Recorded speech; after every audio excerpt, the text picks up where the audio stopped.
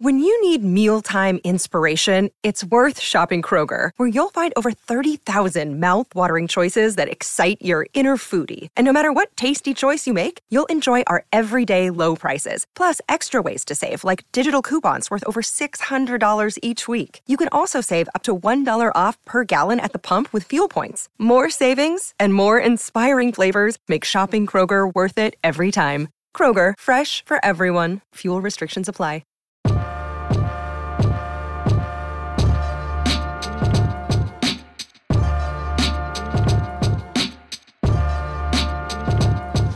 All right, guys, let's get going. We got a fun one today. It is a football bye week, so what better time to start digging into Iowa State basketball than right now? First of all, Stansbury, what's up? How are you?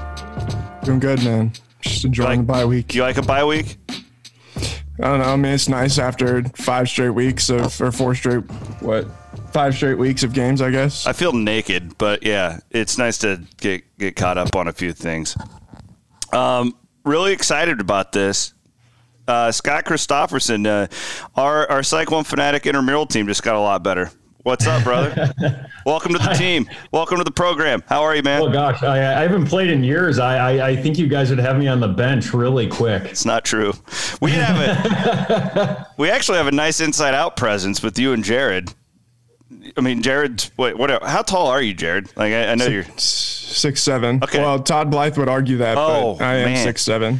Honestly, between you two, Meyer and Blythe, I don't even have to do anything. I just got to go out there and just take up space. We're going to beat anybody. You go up and stand in the corner like you say you are electric from. I do my set shot threes, man. I'm straight like old school YMCA. Bruce Bowen. Yeah. 3-and-D.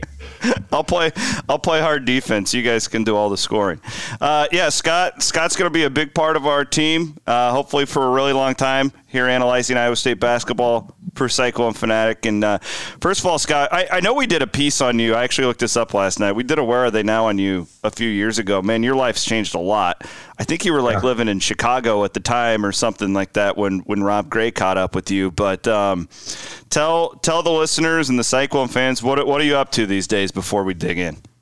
Yeah. So my wife and I bought a house in Onalaska, Wisconsin. So we were in the Twin Cities for 4 years. That's where we met and got married.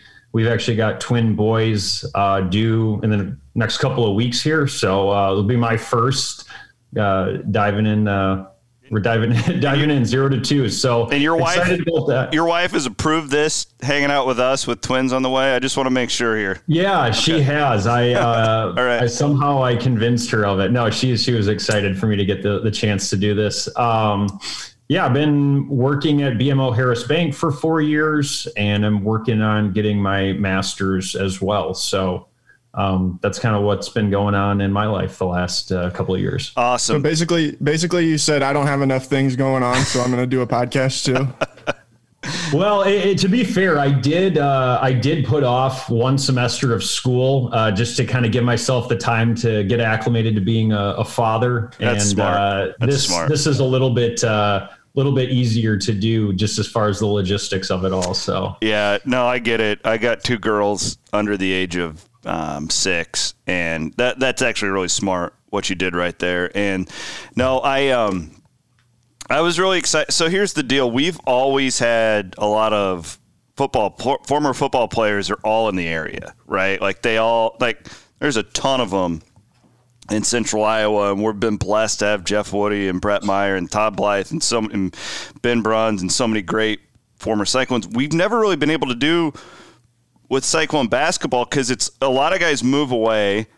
In basketball, it's such a deal where guys transfer, right, and then they're just kind of out of sight, out of mind. And then the other ones that we know are in the NBA. Yep.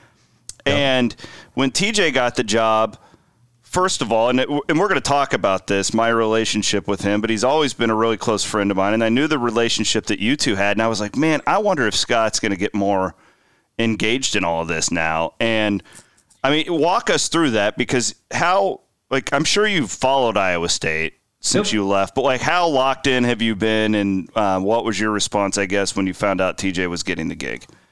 Was really excited for TJ. I mean, he was such a big part in me transferring to Iowa State. And I think a lot of the players that I played with and some of the really good teams that they had after I left, a lot of those players would echo that as well. I mean, TJ's he's a great, like you said, I mean, you have a relationship with him as well. TJ, I think, just excels at relationship building. So definitely was excited for him to get the chance to, get this job at Iowa State. I think he's going to do a really good job with it. What was the first part of your question? Well, I mean, basically, how locked in have you been? Like, have you watched games? Have you followed the program much? Yeah, I've been I guess I would consider myself a casual fan. When a couple of years ago, they obviously had some really good teams. We're going to the Sweet 16. If they were playing on ESPN or ESPN2 or something like that, you'd tune in and check it out. I think I have always kind of watched when the nationally televised games, when they've been on, and then when it gets into tournament time. So that's kind of been my fandom. But I think this year, obviously, with TJ being there, really excited to kind of follow them on a game by game basis and kind of cheer him on in Iowa State. And it's really nice to be to get an opportunity to get re-engaged with the program and be a part of this with you guys. One other point I think that fans will think's cool is that you work for Lexi Darnowski's dad, who was your high school coach, right? I didn't know he was your high school coach. I knew that you worked together. But, man, and you live in Onalaska, where is Matt Thomas and Lexi Darnowskiville. So there's all sorts of connections here. Yeah, absolutely. No, I've known Dave for, 15 years. And a couple of years ago, he asked me if I'd have any interest in getting into banking. I had a finance degree at Iowa State, so it made a lot of sense. I'd been in transportation prior to that. And, yeah, it is it can be a real small world. And obviously Iowa State's had some real strong ties to the La Crosse on Alaska area for a few years now. I'm excited to analyze basketball with the two of you guys. I love the sport, but I don't have the X's and O's knowledge that you and Jared have. We have our guard, we have our post. And another thing that I think is cool about this dynamic here, and Jared, you've been around long enough now where you've seen rebuilds. Like, earlier, when you're in our business, like the way you get better, you need reps. You need perspective to see that stuff. So you were there, Jared, just at the end of, or just when Scotty and those guys were kind of turning things around with Fred Hoiberg. Scott, you've been through a coaching change, you've been through a rebuild, and you've been through a transfer process. So, I feel like we've got this whole thing covered here. And I'm really excited about that. But Jared, did you have it before we dig into Otzelberger's press conference yesterday? Did you have anything for Scott before we get this sweet little introduction out of the way? I'd just be interested to know on some of your thoughts on maybe the games that you were able to catch just at the end of the last couple of years and how things had kind of gone and just what you could kind of see maybe from a distance. Yeah, I mean, it's obviously last year was disappointing with the end result, and last year I don't want to comment on that too much, just because it is what it is. Obviously, a new coaching change, and I'd gotten to know the former coach a little bit. I think having been on teams where it's gone south, like for instance, Max last year, we had a lot of talent on that team. Yeah. And it can snowball on you really quick. And then all of a sudden, you get into the dog days of the season, and last year, kind of throw in COVID. So there's no Hilton Magic. There's no fans there. And I think there's kind of an energy that can leave the locker room, and that can translate into some really poor results on the court. And I think in talking to TJ and getting a feel of where he sees the program as where he took it over and where he wants to go, I think, on a more positive note, I think he's really looking to kind of have that toughness, that energy, bring that back to the program right away and kind of make that one of the bedrocks of the program. And I would agree with that assessment that you can have a lot of talent, but if you don't have, that toughness, that playing for each other, and that energy within your program, it can go south in a real hurry. So I think that'll be a big focal point of something that I'm paying attention to real early on as they get into this year and kind of see, if they're able to, correct that from last year. It's how professional we are. My dog's going crazy in the background in the middle of the podcast. I tried to lower the expectations as much as possible for Scott for his first episode with us. All right. Listen, Scott, I know you've been able to look at the guys just a little bit. Jared, you've scouted all these guys. Let me give you my general view of this roster about a month out of game time. All right, I think that this is a team that is probably going to not be as skilled as – well, not probably. They're not as skilled. This isn't – I mean, if you're going just off of skills and, I mean, maybe 9th or 10th in the Big 12.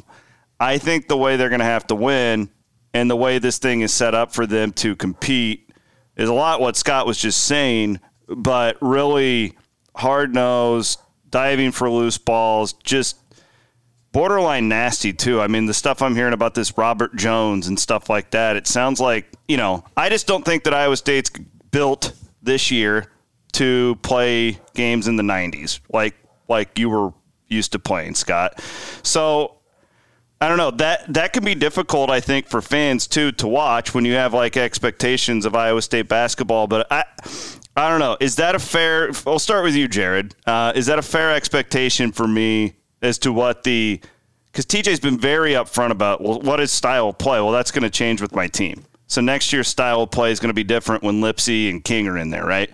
But when I look at this roster, Jared, that's how they're going to have to beat Big 12 teams. Is that accurate to you? Yeah, I mean, I would say that that's probably the most ideal scenario. It's just it comes back to, I'm not saying I don't believe that they can't do it or anything like that. I'm just saying it's one thing to say those kinds of things, and it's another thing to actually act on them and make it happen, And like I said, it's not that I don't think TJ can do that or anything like that, or these guys aren't going to buy into that, but it just is. It's one thing to have that be your mentality and that's how we're going to do it, but then to say that, but then to actually put that into action on the floor and have guys, some of these guys have never been held to a standard to have to defend the level that I think TJ is going to expect them to. It's, how quickly can you get people to buy into that and then have it translate onto the floor? That's going to be the big thing I think I'm going to be interested in early in the season. I just want to see how cohesive they can be, defensively, because I think that for the last several years, that was one of my biggest pet peeves was just, it never felt like there was a cohesive defensive structure that would allow them to be able to play that kind of basketball at a high level. And, you think about like Texas Tech was never beating people. They weren't putting up 90 on people. No. Obviously they got to be a lot more talented towards the end of Chris Beard's tenure in Lubbock. But when he first got there, what they hung their hat on was being tough, being physical, and playing really, really good defense. And they were so good at it that it looked like their guys were playing on a string, where people were always, every movement was really calculated, and you've just not seen that from Iowa State recently. So it's how quickly can that kind of come around to where you get guys that, play that way. And I think they've got some guys that are smart defenders who have played at a high level defensively at other places. It's how quickly can they all come together as a cohesive unit? Yeah, Scott, from what I've heard, too, and I know you were just there, I mean, it kind of – doesn't it start with Kelcher and Brockington, the two Big Ten transfers? I mean, as far as what Jared is discussing there and setting that tone, it sounds like they've been really good as far as that goes. Yeah, no, and I would agree that I think those two guys are going to have to lead the way for them. I think on both ends of the court, they've got the experience. I think they're two of their most talented players. And I agree with Jared's point about, it's one thing to talk about it. And I would also add on to that, when you watch them practice, I mean, they get after each other, right? I mean, you can tell TJ's, his three big things are, doesn't want to turn the ball over. They want to put a lot of pressure on the ball, and they want to win the rebounding battle. So they want to excel at the guts of the game. And I think they're going to have to, because I think to Jared's point, and I think to your point, this isn't a team with, Monte Morris at the point who can get anywhere on the court and at a 7-to-1 turnover ratio he wants. And with, two of the greatest shooters in the school's history, and Matt Thomas and Naz Long, and then a stretch four like George was, who can just create all sorts of matchup problems. I think they can have success scoring the basketball. I think they're going to have to find creative ways to get the ball in the paint and play inside-out basketball. I think that'll help them get to the free throw line. I think it'll help them crash the boards a little bit better on the offensive end, create some extra possessions, those sorts of things. But their margin for error won't be quite the same degree as maybe some of the more successful teams in the past offensively. And I think the big challenge for this team will be is how well can they impose their will on the game? The rebounding, the ball pressure. Because to Jared's point, it's one thing to say it. It's one thing to do it in practice against one another. It's another thing when you're playing an unfamiliar opponent and they're, trying to impose their will on you. And I think to what extent will they have success and win games this year? I think how well they do that will probably answer a lot of that. Chris, let me put it to you this way. Like, playing that style of basketball is a lot similar to, or is very similar to, Matt Campbell's complementary football. Mm-hmm. And it becomes where, possessions are at a premium. That's where, Scott mentions, like, you can't have turnovers. You've got to be able to take care of the basketball. Like, when possessions are going to be at a premium, you're going to play slow. Like, what kind of complementary basketball are you going to play in that sense? If you really want to get down and dirty and play defense, like, you can't be running up and down the floor on offense and trying to play with pace where you're going to shoot the ball in 7 seconds, Yeah. And then, like, you also just have to have so many other pieces of that. Who are going to be your guys who are going to be junkyard dogs on the boards? Who's going to be your rim protector? Who are going to be your guys who are going to get really up into people with on-ball pressure? And, I think they've got the pieces to do those kinds of things. It's like I said, it's just how quickly can those things come together to where, you can be successful with it right away and not have it have some, like, pretty major, growing pains. Well, let me ask you this, Scott. What do you think of the freshman point guard, Hunter? Because we've discussed I really don't have any worry about Kalsher and Brockington. I think you can win with those guys in the Big 12. I think that they are everything we've described. You and Jared talk about everybody else buying into it. Now you got a freshman. You've been in the AAU circuit. Like, you coaches always say you got to work the AAU out of him a little bit, right? He didn't sound too much like that. But how does a freshman buy into this when you're used to go out there and, being the MVP at the Allen Iverson camp, and now you're being asked to, he's small. He's not this big dude. How do you see him fitting in early this year? Yeah, I mean, I think it's always a little bit more complicated with point guards just because, he certainly has a ton of talent. You don't have to watch him play for very long. I mean, his movement skills and ability to break down people are off the charts. But as a point guard, you're kind of charged with being the coach on the floor, directing traffic, all those sorts of things. And I think even when you think back to, like, Monte Morris, Deontay Garrett, early on in their careers, they didn't just roll the ball out for them from, day one and say, hey, you're going to play 35 minutes a game and go run the team. I think there's a process, and I think it's just different for every player. Some guys, there are some unique players like Dominic James. I played with him at Iowa State. He had a super alpha personality, very confident, ton of swagger, kind of came in as a freshman and ran the show from day one. I think for 99 out of 100 point guards entering college basketball, there's a feeling out process, getting used to college practices, physicality, the speed of the game. I think by the end of the year, he's going to be a guy that this team can look to break guys down and get those coveted paint touches, whether they're finishes at the rim for him or easy kickouts for other guys where they can play inside-out basketball.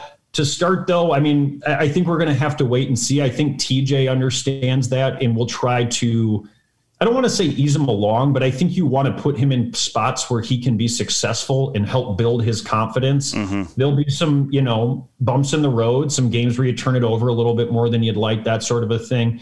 That's growing pains. But I think TJ will have a good feel of letting him play through that and also coaching him up and helping him learn from those mistakes. But there's no question when you watch him move up and down a basketball court, I think he's got a ton of ability and a chance to be a really special guard for Iowa State.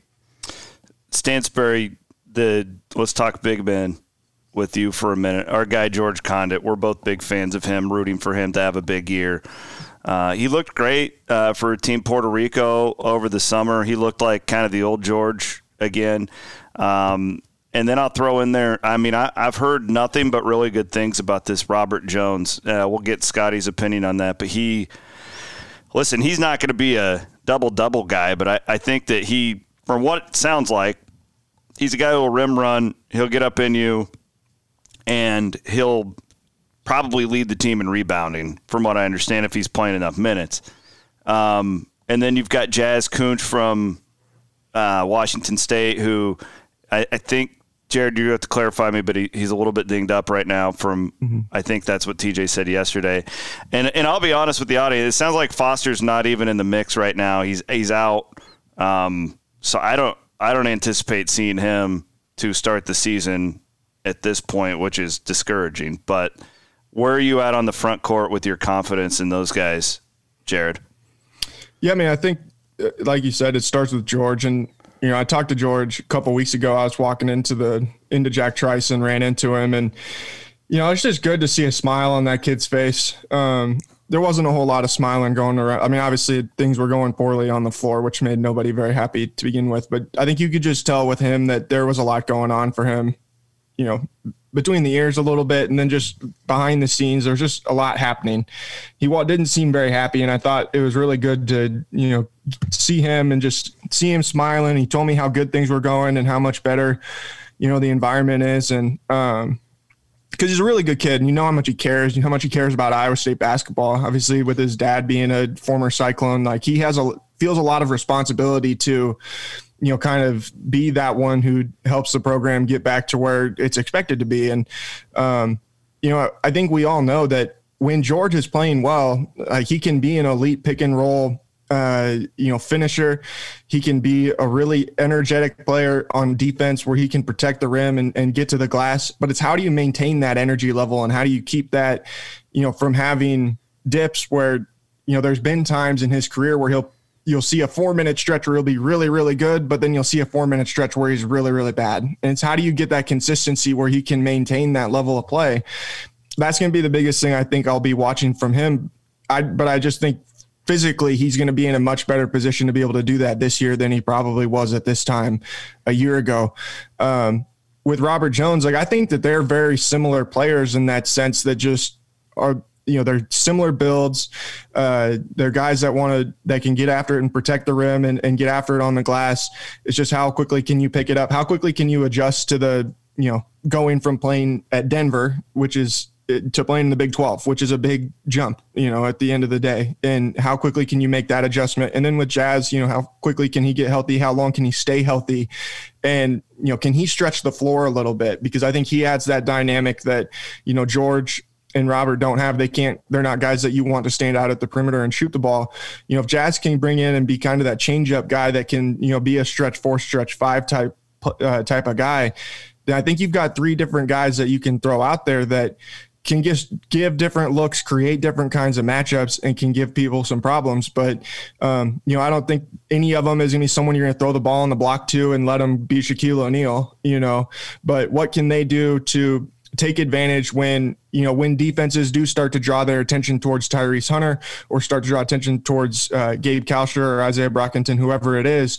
How can they take advantage of those types of situations and then be able to, you know, like I said, maintain the energy level that you need on the defensive end?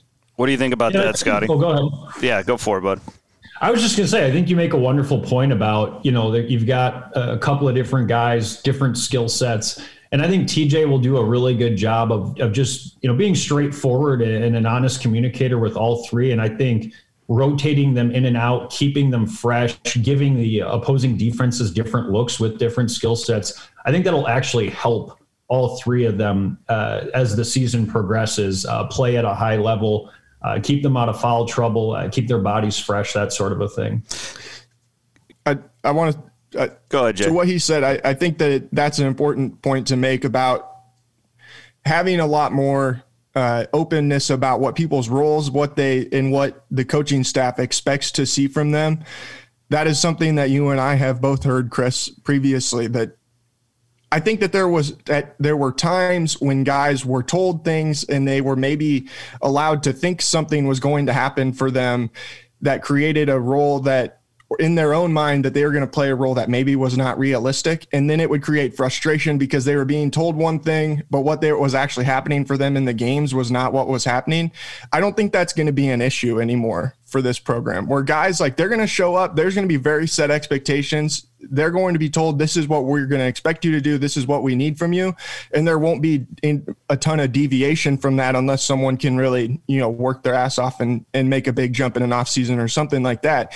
And, I think George is a perfect example where, you hear different things about what he was told during the recruiting process and stuff like that did not pan out, was probably not overly realistic to start with. But now it's like, okay, TJ comes in, this is what we need from you. We're not going to tell you to do anything besides that. And if you can come out and do those things that we need you to do, then you're going to play a ton of minutes and you're going to have a lot of success. And I think that that's going to be something that as this goes along, you're going to start to see those kinds of things, and you'll start to see people have more success because they're going to be put into positions where they're in a position to succeed and not being set up to fail in a sense. I'll say this, Scott, and you'll have good insight on this because you've known him for about as long as I have, probably a little longer. I am a little bit surprised as disciplinarian, I guess, as TJ seems as a head coach. Because when he got to Iowa State, I mean, we were both so young, and he was kind of the assistant coach that that was his role. Mac will tear you down and TJ will pick you up and Rudder will pick you up, right? Like that was sense of it. I don't want to say it's like militaristic, but like, for just piggybacking off of what Jared said, I mean, I've seen a few practices, and I've been to his games and practices at South Dakota State and UNLV. I don't think expectations are going to be a problem as far as communicating that. Like it, yeah. I was just the first practice of TJ's that I saw was when he was at South Dakota State, and I mean they had to redo this one drill like 15 times because the guys weren't cutting hard enough, and it was just like, oh man, that's really kind of a pain in the ass. Like what happened to the old TJ? But you see where how have you sensed his maturation, I guess, as a head coach over the years compared to the guy you were recruited by? Yeah, I think TJ's always had that. Now, as a head coach, it is a different role, a different set of responsibilities. But when I think one of the things, when I say TJ's a good relationship builder, that's not to say he comes and tells you you're great all the time. I mean, even when I was there and he was the assistant in my redshirt year, I mean, he'd call me, talk to me after practice, and I didn't always like what he was saying to me. Mm-hmm. But I think in time, you realize he's trying to help you, and I think coaches that get relationships, it's when you tell somebody what they want to hear, I think you're trying to help yourself. When you tell somebody the truth, I think in time, even if they don't like it, they come to respect that about you. And I think TJ really excels at that with players. Like there would be times where, I would ask him for feedback and he would he would cut right to it. I didn't always like it, but in time I was like, you're not wrong. And I could pick it up here. I could do more of this. I could be better here. And I think that, when you get recruited, a lot of it is telling you what you want to hear. And to Jared's point, you come in with an expectation. I'm going to average, 18 and 10, and 2 years from now, I'm going to be in the NBA. I mean, pretty much everybody's thinking that in some form or fashion when they show up to college. And I think it sets a lot of kids up for a grim reality that's not the case. The team can't average 212 points a game. A lot of recruiting would tell you it could. And then, so then they come in, they feel misled. And so when they respond to that brutal honesty with, well, now I feel like you lied to me. You told me when I came here, this was how it's going to be. And most people, even outside of basketball, if you feel like your boss is lying to you, doesn't mean you're just going to leave and quit your job. But there's certainly a level of distrust there that moves forward, where I think TJ just cuts through that, talks about, hey, here's where I think you can go, but here's where you're at. And if you want to get there, you're going to have to show up and go hard every day in the passing drill, in the cutting drill. And I'm going to hold you to that because I think I can get that out of you. I think that's really, when you talk about relationships, what sets TJ apart from, other coaches as a relationship builder. It's more of a long-term approach, but I think it really works for him. I think that the best coaches are the ones that can be the guys that can walk a line between being a salesman and being a realist as well. And then when you can walk that line, it allows you to eventually build that relationship where you can have accountability, and where and it's accountability both ways too. Like, it's not just coach to player or player to coach, but it's like when a coach comes to you and says, hey, you're not doing these things that we've been telling you that you need to do, and that we're telling you that if you want to be the best player you can be, you have to do them. And you don't get like, the player then doesn't sit there and like throw a fit about it, or they're not like, man, the coach hates me because I'm not doing this. He's not letting me do what I want to do. It's like, no, like, we set like very clear expectations for what we want from you. We sold you on those things and told you this is what we're going to do to help you get to where you want to go, but you have to do them. There's none of that. Like, if you don't do them, well, we're just going to move on. It is what it is. Like, it doesn't really matter. We'll just go and recruit a different guy to take your place. Like, no, it's like, it's the accountability to do it, hold yourself to a standard. And then, the coaches are going to hold you to that standard as well. And like, that's what I like from what I've, heard and what I've seen so far is it's like, there's going to be accountability to do the things that you are supposed to do, and not just like what you want to do, I think is the biggest thing that I've sensed so far. And Chris, I think to your point too, I think TJ also does a really nice job of, okay, practice is over, film's over, whatever. And then he's cracking jokes with the guys in the locker room, or, he's a regular person. He kind of breaks down to that on that human level with those guys. And again, I think that just feeds into the rapport and them knowing they're getting the honest TJ. And I think that's part of what makes it work for him. As a head coach, you probably have to take on more of that, having some of those tough conversations on a regular basis with everybody, which he's kind of transitioned to more now. But I think that's always been there for him. And it's probably something that he's always worked at evolving to as he's grown throughout his coaching career. Last thing I got here, because we got 3-4 weeks to keep breaking down this team. But you're kind of like the OG as far as transfer you goes, Scott. I think you were the first one. I really do. I think you were we did a whole podcast series on it a few years ago, and I think that, I called you the OG in it. But I guess this is the one thing that I do like about this group, and TJ kind of referenced this yesterday in his press conference, but there's so many transfers where it's not a lot like even for the new guys like your George like everything's new for everybody now. When you're a transfer though, like, is there this is my last chance, buckle down, really grind it out type of feel? Because it seemed like when they recruited Brockington and Kalsher specifically, and even Jazz to an extent, it was get really good culture guys, and that's totally overused, but that's the truth with these guys from what I understand, who aren't going to bitch, who are going to do exactly what we say and be really great leaders in this program for a couple years to come to set the tone with these young guys.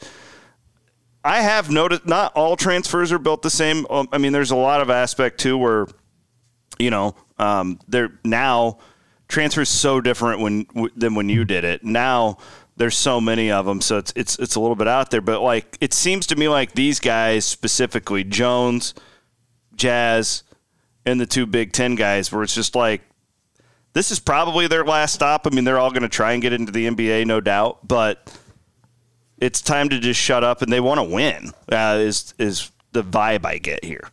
Yeah, no, and to your point on transfers, I think when you have a lot of new guys coming in, I think TJ probably seeked out certain things and things that he was looking in transfers, and I know culture does get overused in sports, but I think there is a lot of truth to it too. I mean, you've got to have the culture of your team right.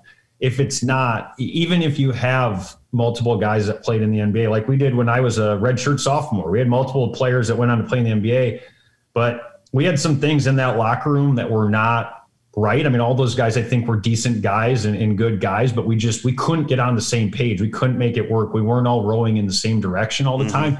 Even with all that talent, in the Big 12, there's too small of a margin for error. You got to have the culture right. So I'm sure that TJ was seeking that out when he was looking to bring guys in. And when you're coming off a year where you only win 2 games, odds are it's probably not just a talent issue. There's probably some culture things in there that weren't right. So I do think that it does get overused some, but I think it's very important.